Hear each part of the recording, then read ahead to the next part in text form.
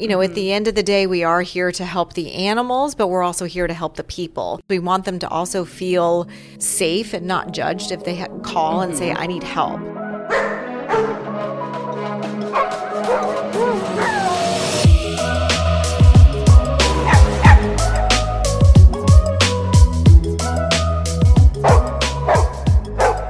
This is the With a Dog podcast, a podcast for the modern dog parent. I'm your host, Carly, and every Wednesday I bring on pet professionals or some fellow dog parents, and we laugh, learn, and commiserate about everything from the confusing vet visits to dog park etiquette to the 2 a.m. potty breaks.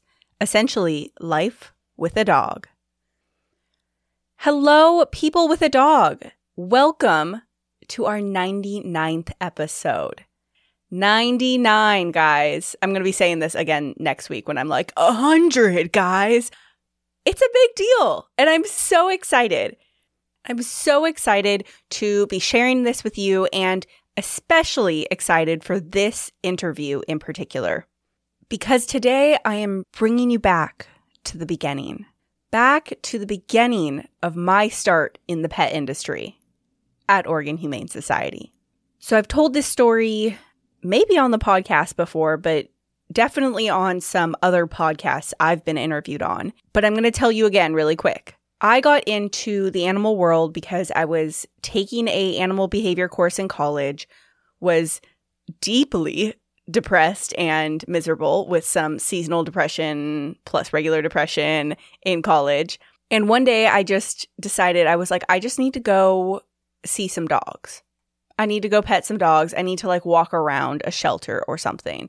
The Oregon Humane Society was not far from my college, drove there, and that's when I had a moment. I was like, I need to do something in this line of work.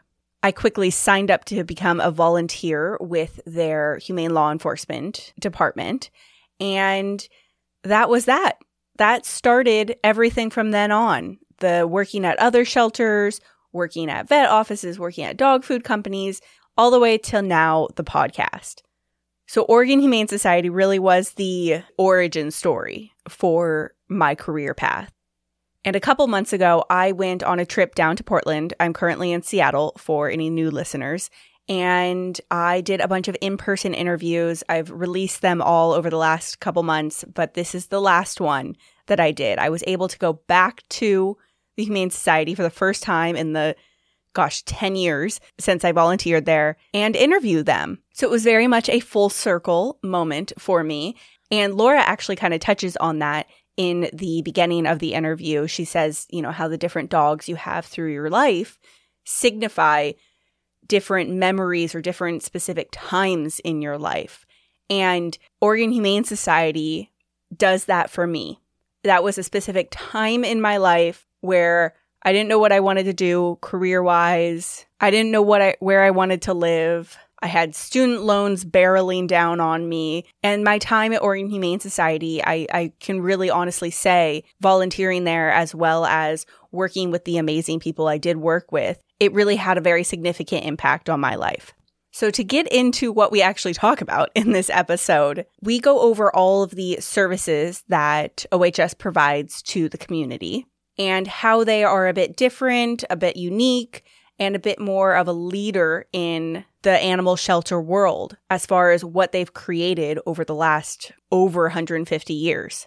And what I really want to just kind of touch on and have you guys note while you're listening is with all the services that OHS offers, I feel like they do a great job of recognizing the health, the emotional, financial, mental health of the surrounding human community directly affects the health and caretaking of the animals in that community. So I just absolutely love that a lot of their services are, yes, they're to serve the animals, but a lot of it is to serve the pet parents in the community, whether it's subsidizing some vet care, whether it's education, reaching out to the younger generation and educating them, whether it's helping with behavior and training so the dogs can live a happy life in their home.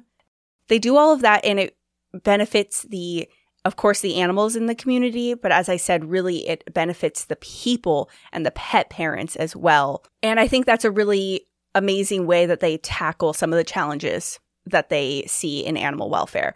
So that was just something, as I was listening back and editing and during the interview, I really appreciated how OHS is going about things.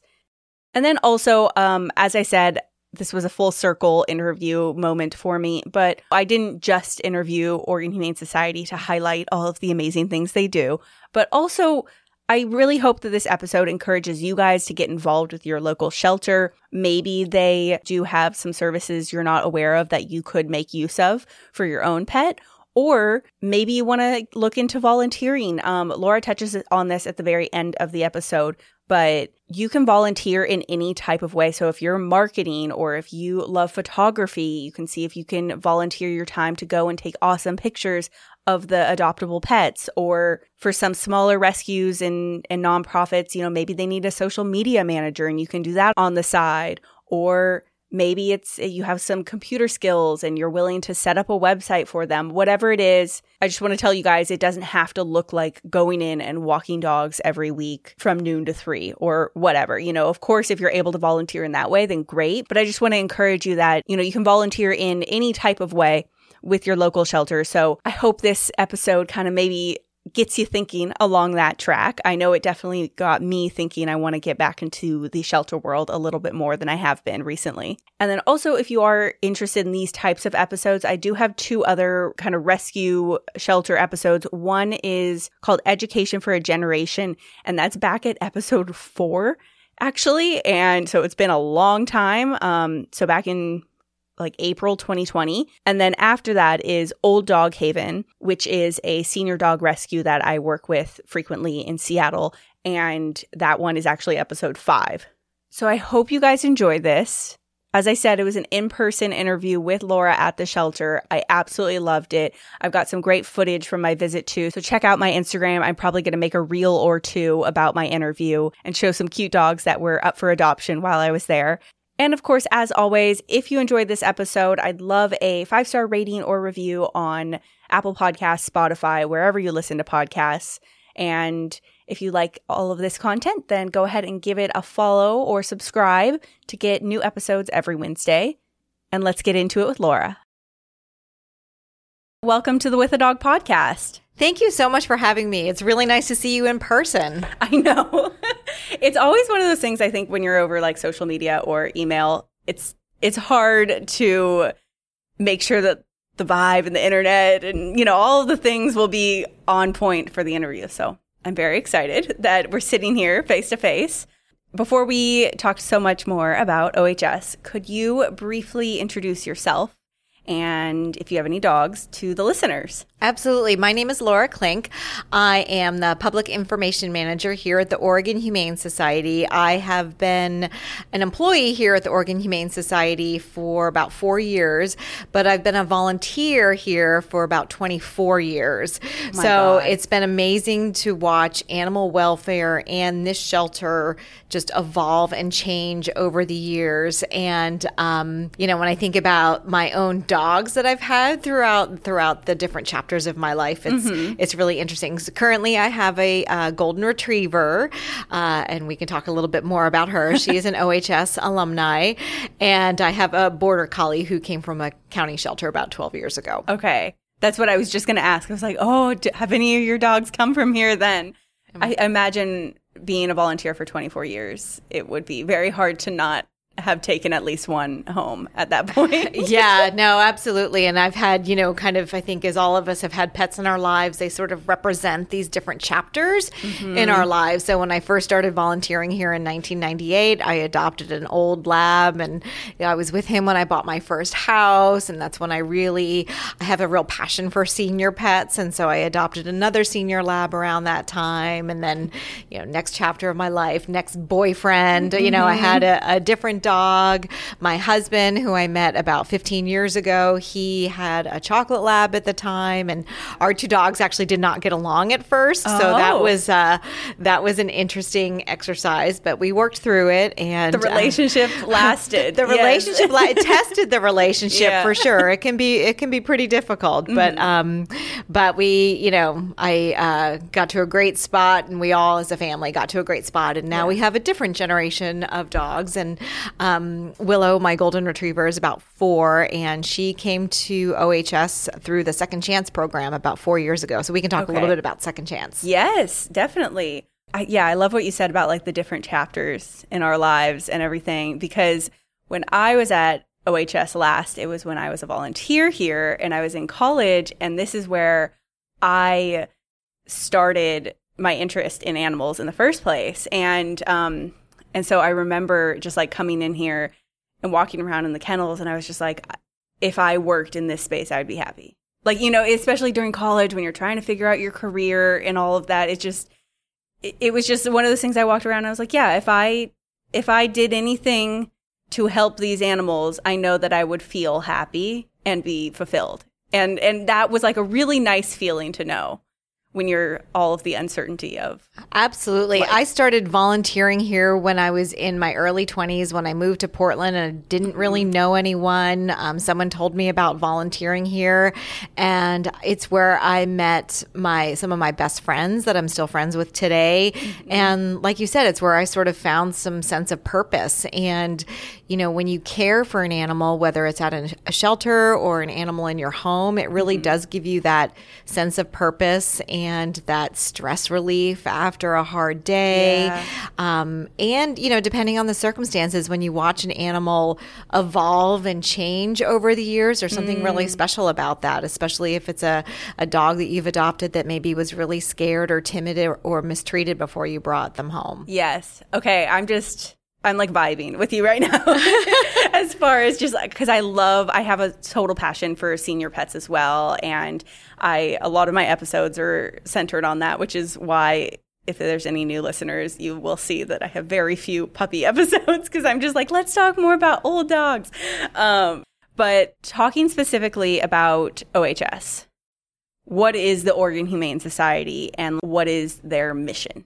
The Oregon Humane Society, so the first misconception, I guess, that a lot of people have is that if an organization or a shelter has the word Humane Society in their name, that we're all related, and we're not. The Oregon Humane Society is a standalone nonprofit that's been serving Oregon since 1868, so 153, almost 54 years. Yeah. We celebrated our 150th in 2018. My math is a little rusty right now for some reason. 154 years. Mm-hmm. And we, here at the Oregon Humane Society, the organization was actually founded to fight cruelty against working animals, so horses specifically. The organization has evolved and changed over the decades to also serve children and to serve the community. But today, Oregon Humane Society is in one of the largest shelters on the West Coast. We are probably best known for our adoption programs. We typically do about 11,000 adoptions a year. That number's been reduced a little bit during since COVID because we do adoptions by appointments now. But we provide a wide array of services. The building that you're sitting in right now was built about 22 years ago. In 2007, the building that's kind of attached to this is our medical center and training and behavior center. Mm-hmm. And so that is a program that has been hugely important to caring for shelter animals, but then also helping the community. We have a low-cost spay-neuter program that helps owned pets in the community, so folks that are on a fixed income that may need to get their pets spayed or neutered. We have training and behavior classes for the public. So if you adopt an animal, a puppy especially, you know, there is a lot of learning for the dog and then also for the person as you kind of grow and that relationship changes. So we have a wide variety of programs for the public. We have a huge volunteer program here, humane education. So we're really about being a resource for the community. It's a great place to come find your furry best friend, but then also we're here to support you throughout your relationship with that animal.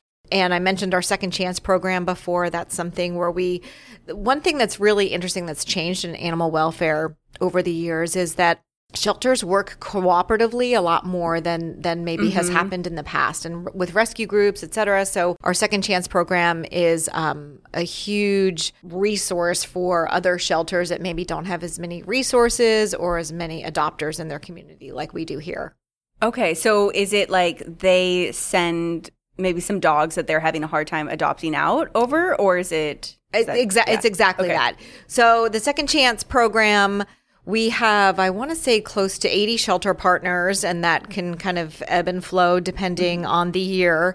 But it's exactly as you said. We work with shelters around Oregon and California. We've worked with shelters as far away as Oklahoma and Texas. You know, some communities don't have access to, it all starts really with spay-neuter. And here in the Portland area, in 2010, there was a coalition formed with other shelters and municipal shelters and nonprofits in the Portland area to form a coalition to really tackle this problem, because a lot of what we saw in animal welfare for many years was overpopulation, and there just were not enough homes for them all. Yes. And we've done a great job of that here in the Portland area, because we banded together. We made sure that access for pet owners was readily available and affordable. And not all communities have that at this point in time. And so the Second Chance program really provides a lifeline to some of those communities and those shelters and those shelter workers. You know, there are folks working in shelters in small rural communities that don't have the resources that they need. And I think about how hard those folks work. And I'm so grateful that we're able to go in and kind of assist them by maybe bringing some of those animals here to Portland and to the Oregon Humane Society to be able to find a home. That's amazing. I think, I'm thinking back on to when I was working at a shelter up in Seattle, and that is something that really I loved, is how different shelters work together, and just even if it's like the slightest little thing of just getting on the phone and like, hey, do you have any more of these harnesses? We ran out or whatever, or do you have any kennel space we've got these like 3 extra dogs that just need they need to be quarantined. Can they use your quarantine facilities or whatever? And it's really nice to have that feeling within an organization that says, we're all here banding together to help the animals, but also throughout like a multiple organization, as you said, the coalition. It sounds like that's just very special, and I think very unique to the animal community, and very unique also to Portland for what you were saying of like it's an actual program. Yeah, the Animal Shelter Alliance of Portland, which was founded in 2010, was kind of a formalizing of some of those agreements that may have been in place before, but it really allowed this community to work together, especially on the spay-neuter issue, to, again, have the resources, have the access for the public. And, it really has made a huge difference. And I think, like you mentioned up in Seattle, like across animal welfare in general, you see more of that cooperation among organizations, and even between local organizations and national organizations. Here at the Oregon Humane Society, we work with the ASPCA a lot. We work with Humane Society of the United States a lot.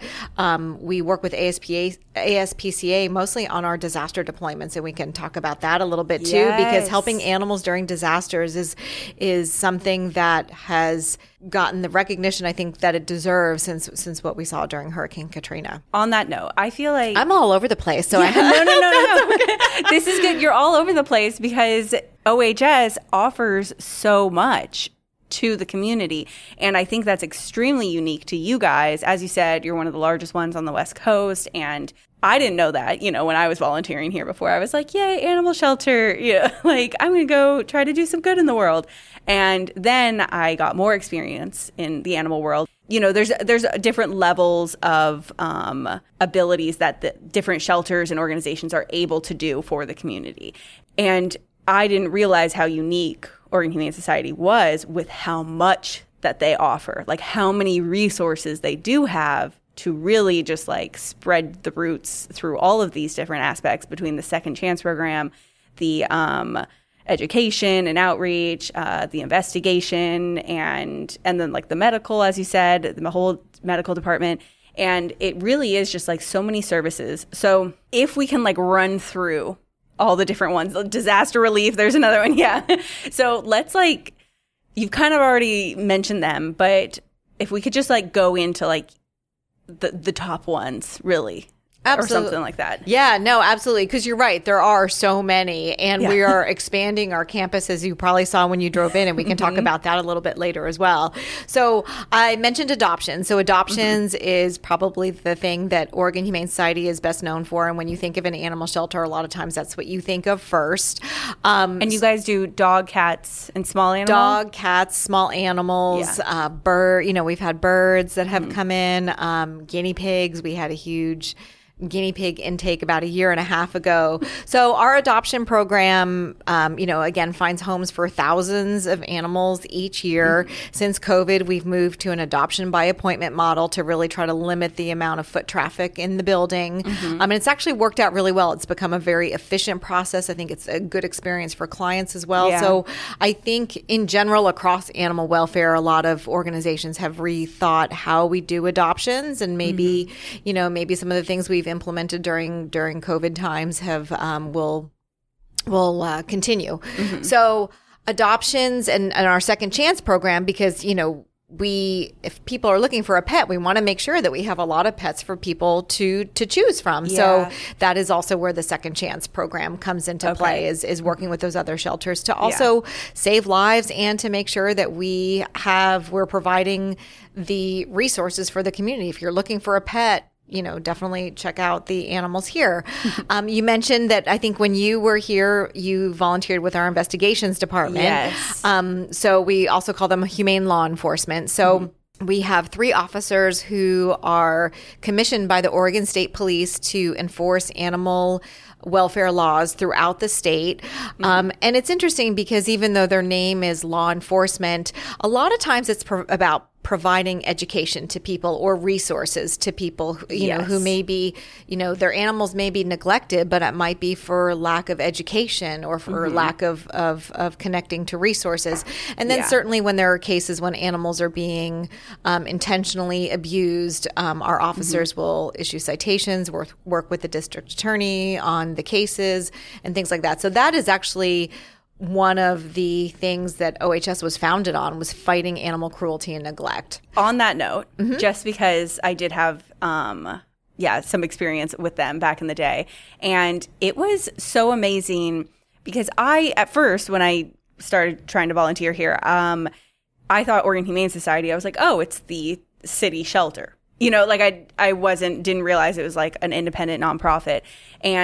But the reason I didn't realize that is because I was like, yeah, they have officers who work with them. And so obviously they work for the city. And so then as I learned more about the whole department and how everything worked, I was really impressed on how these law enforcement officers, as is it animal control officers? They be called that? So with the county, those are animal control officers that are employed by the county shelters. Yeah. So our officers are called humane special agents, and they're commissioned by the Oregon State Police to work throughout the state. So their area of responsibility and their jurisdiction is a little bit different. But certainly when there is a case of animal cruelty or neglect that is, say, 200 miles away, a lot of times the sheriff in that city, or even the animal control officer in that city, may be the one initiating that case. And then we sometimes will just provide support. We have a forensic center. We have some veterinarians who are specialized in forensic medicine. So again, when it comes to building a strong case, we have the resources and the expertise to help. Okay, it's all coming back to me. Yes, I did a few ride-alongs with them, and it was it was amazing that there was such a great partnership between the county and Oregon Humane Society to be able to, have these humane specialists that were able to kind of work with both. But then also, it was really interesting how, as you said, they do more education than not, and I think that was sometimes in our, you see things on Instagram or Facebook, and it's just a very heart-wrenching issue of a dog being hurt and then being saved. And that's what we think all animal control or whatever is, or investigations is. But a lot of times it is them going out and showing someone this is what is needed to care for a dog, or this is what the law requires, and educating them. And as you said, issuing citations if needed. But that was very eye-opening for me. And I thought that was very interesting that Oregon Humane Society took that role on. Yeah, absolutely. And I think, it is important to dispel these myths and to make sure that people don't know that our officers are there to get you in trouble, right? Yes. Because sometimes, especially if there are other issues going on where other social services are needed. So, folks might not have access to, housing, or they might be suffering from food insecurity or other things. We here at the Oregon Humane Society just hired a veterinary social worker because a lot of times these cases also have other issues that need to be addressed, whether it's housing or access to healthcare services or things like that. So I think there has been a real shift in how our officers work has, I think, shifted in a lot of ways. But I also think a lot of the public perception, when you think of a hoarding case, if you think back like 10 years ago or something, people might get really mad about it. Yes. Now I feel like there is a greater understanding and compassion for maybe some other mental health issues going on. At the end of the day, we are here to help the animals, but we're also here to help the people. Yeah. So if it is someone who has become overwhelmed and has way too many animals, we want them to also feel safe and not judged if they call and say, I need help. Yes. So that's an important thing to keep in mind. Exactly. Yeah. And as you said, it's just, you're here to help the community as a whole. And it's like the animals and the people are both kind of hand in hand in that community. Yeah. Okay. So sorry, I took you down that. That's okay. route. We did adoptions and we talked about humane law enforcement. Yes. How about we talk about medical center? Yes. Because our medical center is amazing. So I mentioned the Spay and Save program. So that is a service for the community. If you are on a fixed income and need your pet spayed or neutered, we have a program that you can bring your pet here. So those are owned pets. So those are not shelter pets. But our medical center here also cares for all the shelter pets. And a lot of times when an animal has maybe a complex medical condition or has been hit by a car and needs extensive surgeries, a lot of smaller shelters don't have the resources for that. So we will often get requests sent to us from these other shelters that, like you mentioned before, like, hey, can you take this animal? We don't have the resources to care for this animal. And so our medical center is just amazing. We have a lot of animals that come to us that, again, aren't able to be treated at other shelters. We see cats with ringworm, dogs that have been hit by cars and need multiple surgeries. Our veterinarians and our whole medical staff here just does an amazing job. We have a huge foster program because a lot of times these animals that maybe come to us from other shelters that have been hit by a car, they need multiple surgeries, they're not ready for adoption. So they have to go into a foster home to recover. So our medical team just does an amazing job. We also I like to say here at the Oregon Humane Society, we're helping to train the next generation of veterinarians. We partner with Oregon State University, and the vet students there come do a 2 to 3 week rotation here at the shelter. So they get a lot of hands-on. They get the shelter medicine. They get the aspect. shelter medicine aspect, but they also get that hands-on experience. So they are, actively involved in doing these spay-neuter surgeries, working side by side with our veterinarians to maybe diagnose something unusual or do physical exams. So these vet students are really going out into the community after they graduate with a lot of great hands-on skills, which is just amazing. Yeah. When you think about like when you're looking for a veterinarian, how great to like find a veterinarian in your community that has a ton of hands-on experience, has done a rotation in a shelter. Yes. They're going to get you and they're going to get your pet. Yeah. So. No, that's a really good point. Okay, so that's the medical. So the training and behavior program, which I'm a huge fan of for many, many reasons here. So our training and behavior program serves shelter animals and serves the public. Okay. So we have classes available for the public. So again, if you've adopted a puppy and you're like, oh my gosh, what do I do? Well, first thing is sign up for a puppy class. We also have puppy romps here. So puppies get some of the socialization that is so important for their development. We have specialty classes, like my dog, my Angel Golden Retriever, is very reactive on leash when she sees another dog. And so we have a class here called Reactive Rover. And leash reactivity is a really common thing that people struggle with their animals. And so that class is always full, always very popular.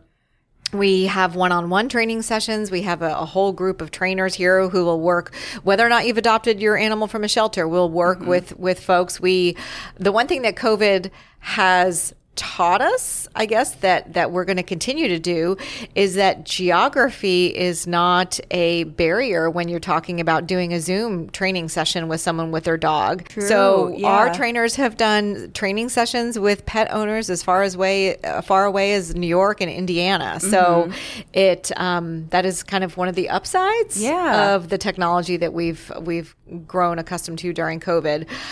So our training and behavior team also works with the animals here at the shelter. And that's a really important component as well, because a lot of times animals maybe that have come to us from abuse or neglect cases are just very under-socialized or don't have the, I guess, life skills, for lack of a better term. They don't really have the skills yet to become a pet. So we have a behavior modification program here and staff that are specialized in working with very shy dogs, traumatized animals. And it's funny too, because even the group of dogs that are in that program ebbs and flows as well. So right now our behavior modification program is full of bigger dogs who just don't know how to chill out. So, so our trainers, and it's our manager of the behavior modification program, she puts it really well when she says, a lot of times we're teaching our dog to do nothing. So, you know, we always talk about giving our dogs lots of exercise and things to do. And sometimes really it's about teaching your dog how to just calm themselves down. And so that, you know, we have, it's a great resource, and it's also part of one of the programs that we're expanding in our campus next door. So and we also have, I almost forgot to mention, a free behavior helpline. So whether or not your animal is from the Oregon Humane Society, you can call this free hotline. One of our staff, our behavior and training staff, will call you back, or you'll get someone live on the phone, and you can talk through whatever behavior issues you're dealing with. So that's very cool. Spoiler alert, a lot of the issues are cats with litter boxes and leash reactivity. So our quick follow-up question about the behavior and training department. Are all of the trainers, are they like certified and like all of that, or? Yeah, so they are. They have a CPDT certification, and they all practice positive reinforcement techniques. That is the foundation of our behavior and training philosophy. I mean, I knew that you were going to say yes. I was like, yeah, if you guys do it, then it's got to be on the up and up. But I think that's something that I'm really aware of when I try to interview people on the podcast and just on Instagram, all that. Like, you see people who call themselves trainers, but oftentimes they are, you know, maybe don't have that full certification. And so it is really nice that you guys have a resource where people can come to you and trust, you know, how you go about the training and behavior. Absolutely. Okay, so we did behavior unit, medical, adoptions, humane law enforcement, humane education. I love our humane education department because when you think about the way that young people are raised to develop compassion for animals, kindness towards animals, towards other people. I mean, it starts when kids are young. And so our humane education team goes into classrooms, teaches kids about proper treatment of animals, about kindness and compassion in general. And it's really cool to see this just sweet relationship that young people have with animals. We have a youth volunteer program here for young adults aged 12 to 17. And I personally just love seeing them in the shelter because they will train each other, or they'll tell me about a dog that they walked and like, oh, this dog really likes to play with a ball after you take him for a walk. So just to see these leadership skills that come out in young people, and then again, just that kindness and that compassion. My favorite thing, quite frankly, is talking with really young kids where you'll ask, they just want to talk about their pets, right? They're like, they'll raise their hand and they'll say, okay, so my cat, when he plays with a ball, he likes to chase it all around the house and then he knocks it. It's just so cute and so pure. And it just really, I think, speaks to this very sweet relationship that children have with animals. I'm over here like, I still do that. I'm still trying to like talk about my dog all the time. I know we have, and I just, when we get adoption updates from folks whose kids have bonded really strongly with the pet. That is my favorite. I'm just going to go on a little bit of a tangent here to talk about one of my favorite dogs ever. This dog's name was Cash, and Cash came to us from a small rural community down in Southern Oregon in Josephine County. Cash and I believe like 8 or 9 other dogs were living in a mobile home. They're so small enclosed space. Their person had died. They had not had necessarily the best upbringing with just enough maybe resources or socialization. So these dogs were transferred to us through Second Chance. Very shy. They were all various levels of shy. Cash was very shy, like really shy, very shut down. He went into a foster home. Some folks that had fostered for us before, and Cash blossomed with their 5-year-old little girl. Aww. And they have the sweetest relationship. The adopters will often send us photos of Cash lying like back to back on the floor with this little girl. He waits for her to come home from school. When she fell off her bike, he ran over to see if she was okay. I mean, just this, and I think about this little girl, like she will grow up and probably in 20 years tell stories about Cash and this dog that she that was her best friend when she was 5 years old. So our humane education program, getting back to what we started to talk about originally, and that bond that kids have with pets, I just love how that program really fosters and grows that. Our volunteer services, clearly we rely a lot here on volunteers. A lot of the folks that deploy to disasters are volunteers. So, and I actually am one of them as well. So I have certification in emergency animal sheltering. We have, I think, about 103 staff and volunteers who are currently certified in emergency animal sheltering. So during a hurricane, tornado, wildfire, we are often called upon by some of these national organizations that are responding to disasters to come assist. Amazing. Gosh. That is just, well, thank you for running through all of that. Absolutely. And I think the reason I wanted you to talk about it is just because you really do so much. And as I said, not all shelters are able to do that, and that's fine.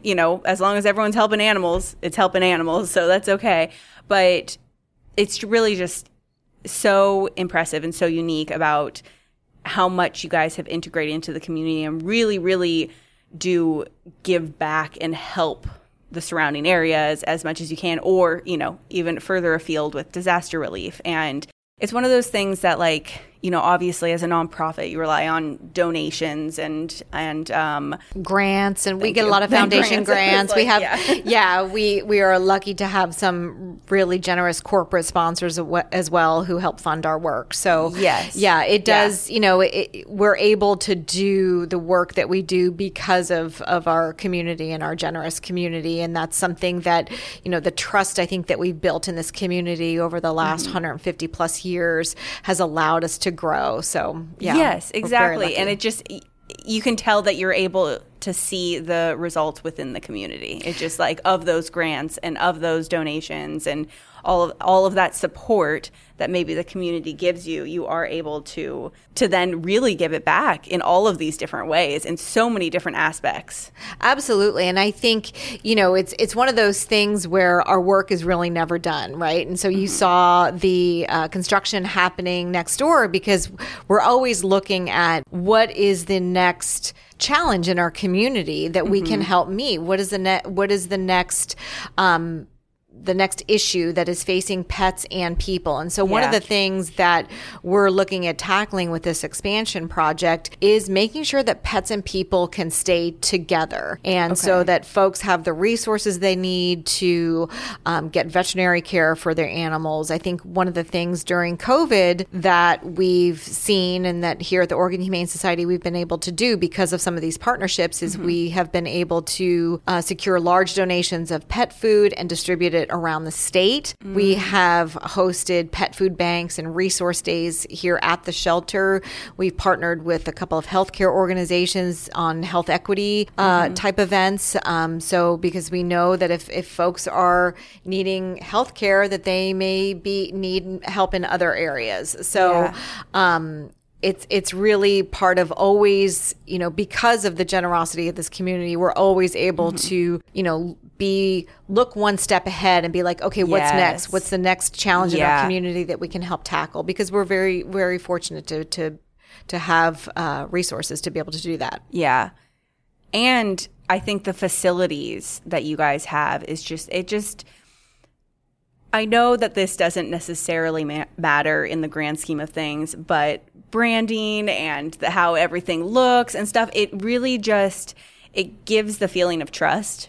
When someone is walking up to the front steps and they're hoping to adopt a dog, but maybe they're a little nervous because they've never rescued before, and everyone's telling them to get a puppy, but they want to do a shelter dog, but they don't know how it's going. I just really think that your community, the facilities themselves, as well as all of the messaging around, it gives so much sense of comfort and trust, I think, for a new person coming in search of any type of help that you guys are providing. Absolutely. Yeah. And a lot of that comes down to the compassion of our staff. Our staff receives a lot of training and leadership and from, our managers and senior managers. But, our frontline staff is so compassionate and so passionate about the work that they do.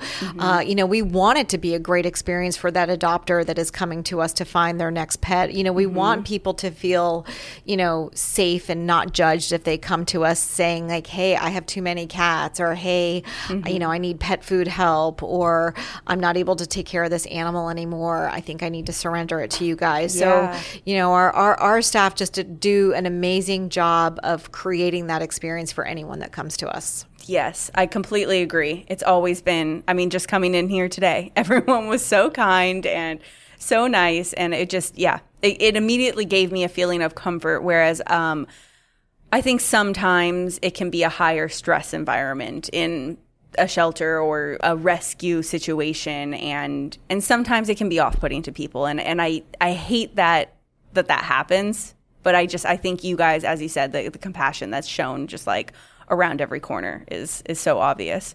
Okay, so you mentioned it a little bit. The construction next door, what exactly is happening?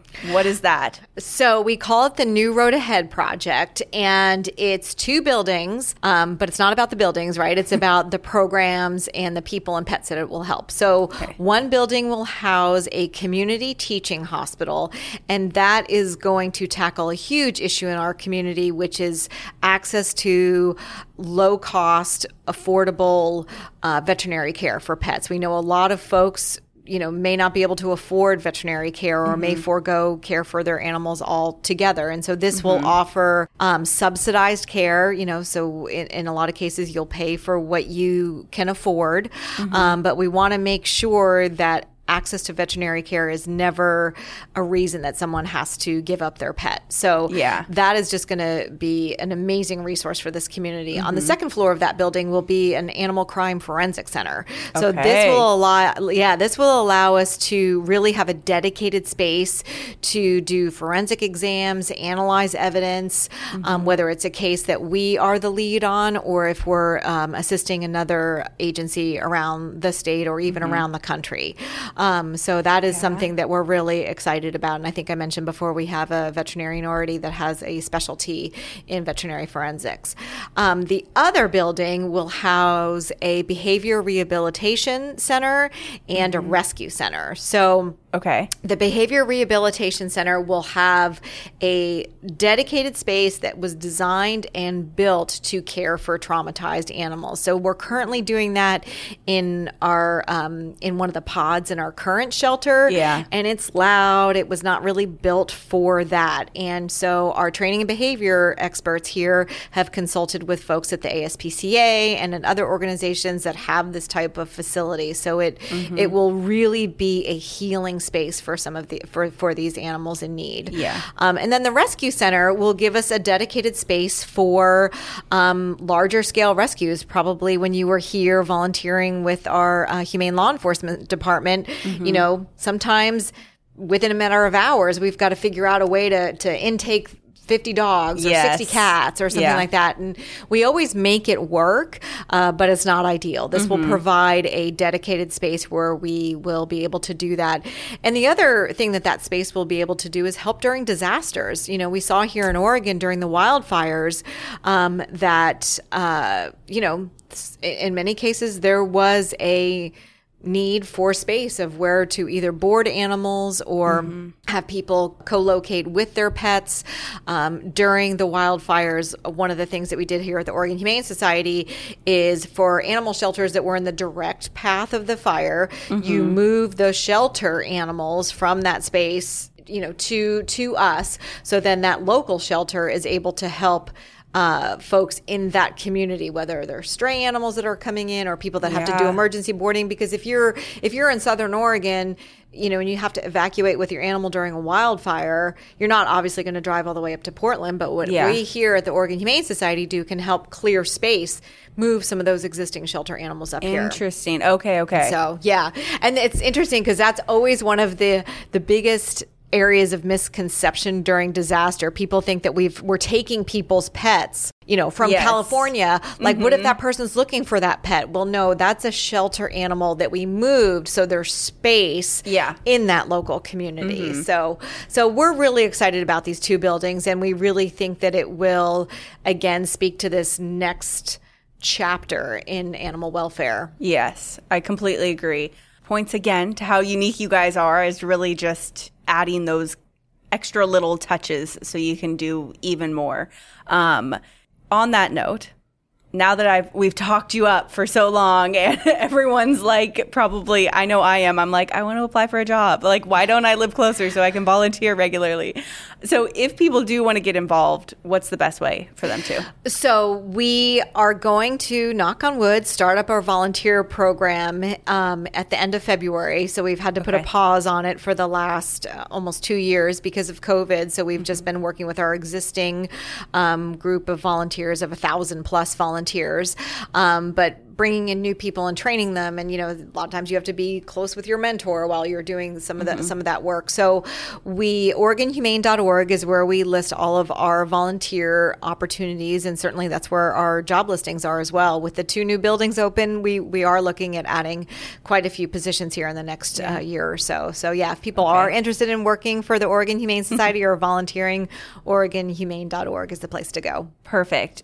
What if they live across the country? Can they just do like donations on the website or anything like that? Oh, absolutely. Yeah. Donations. There's a lot of different ways actually that you can donate to the Oregon Humane Society. You can sponsor a pet on our website. You can donate your car. You can become a monthly donor for $10 a month. You can include the Oregon Humane Society in your estate plan. Yeah. That's a huge source of funding for us and really important.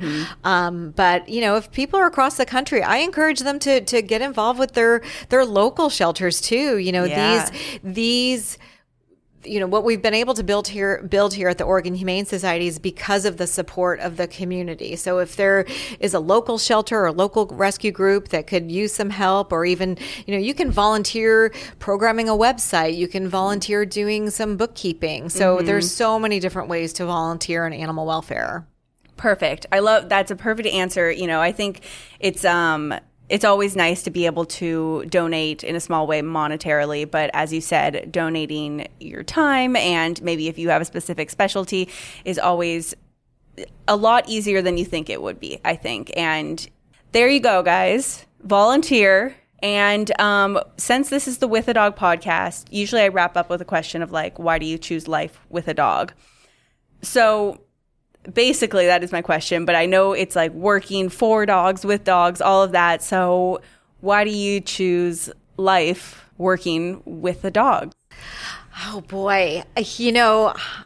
I just get so much out of that connection with dogs. I just can't even explain it. There is, I still volunteer twice a week to help walk dogs here at the shelter because there is something so special about that one-on-one time with a dog. And it's certainly with my own dogs too, where I don't know, it's just such a special relationship. I think there's nothing really like it. So my life with a dog for me makes life complete.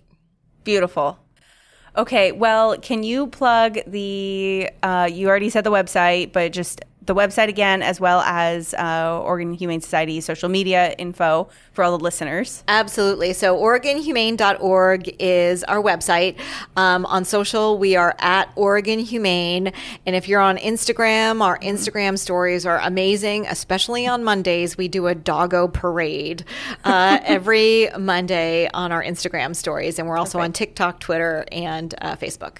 Awesome. Okay. Well, we have new episodes every Wednesday for With a Dog Wednesday, and you can follow the podcast on Instagram and Facebook. It's at With a Dog Podcast, and TikTok, it's With a Dog Pod.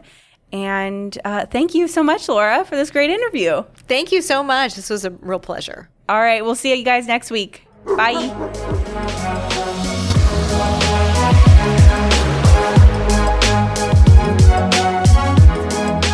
All content on the With a Dog podcast is for informational and comedic purposes only. It should not replace professional advice, treatment, or diagnosis by a certified veterinarian, trainer, or behaviorist.